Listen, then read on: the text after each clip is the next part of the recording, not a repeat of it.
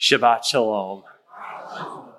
The name of this week's parasha is Beha'aloteka, which means when you set up, and covers numbers 8:1 through 12:16.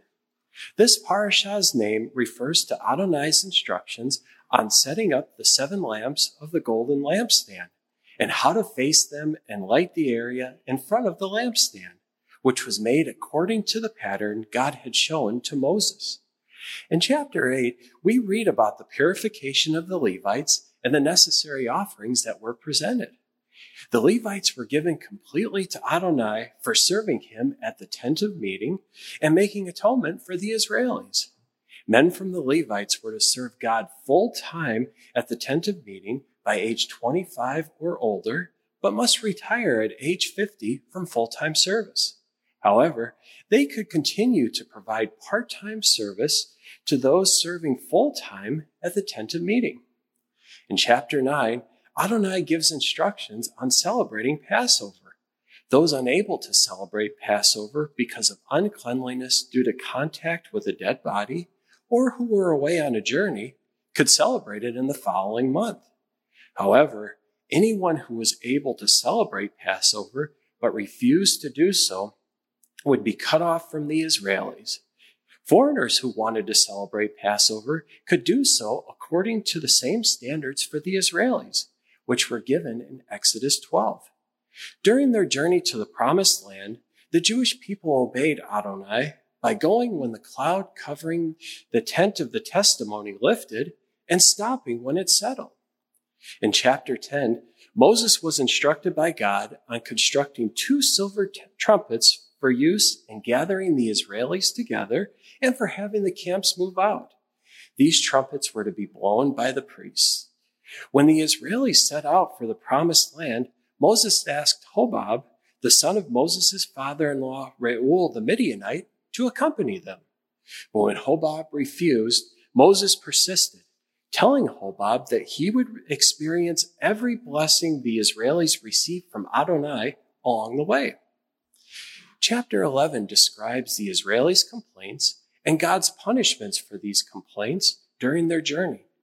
When they complained of hardships, Adonai punished them with fire, which stopped only after they begged Moses for help and he interceded for them.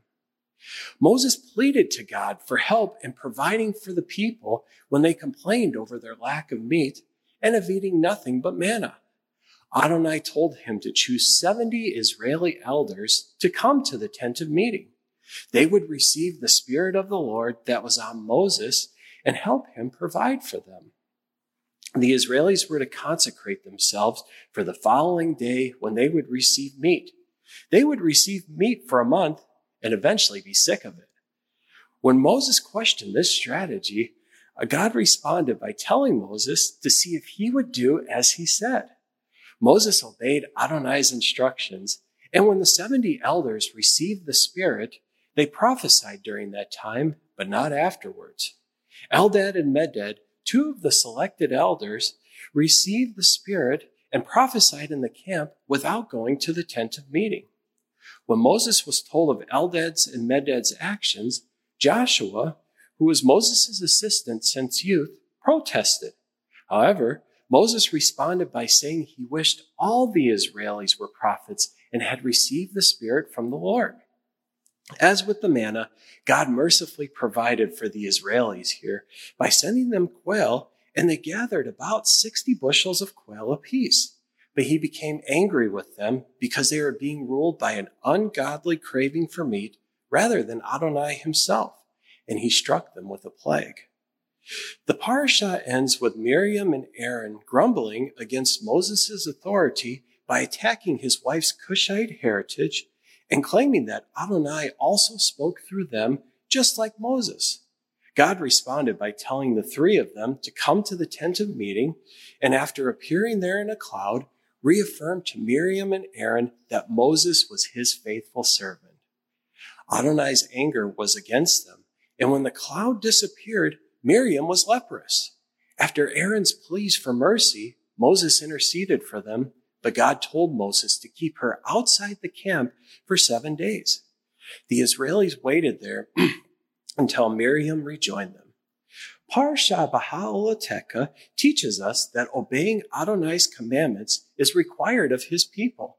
Since those who would disobey God's commandments will suffer the consequences, we would be wise to humble ourselves and obey Adonai's commandments, for he will honor those who do so. Although Moses was recognized for his humility and was declared to be a faithful servant in all Adonai's house by Adonai himself, the writer of the letter to the Messianic Jews, Hebrews, tells us in Hebrews 3 that Messiah Yeshua is worthy of greater honor than Moses. The faithful service that Moses gave in all Adonai's house was pointing us to Yeshua's greater ministry because he is faithful as a son over Adonai's house. Just as a son is given greater honor than a servant, God gave Messiah Yeshua greater honor than he gave to Moses. As the King of Kings and Lord of Lords, Yeshua is worthy of all our honor, loyalty, praise, and worship. So if you haven't done so already, loyally serve and follow Yeshua as Lord and Savior, for God will honor those who serve Yeshua. Shabbat Shalom.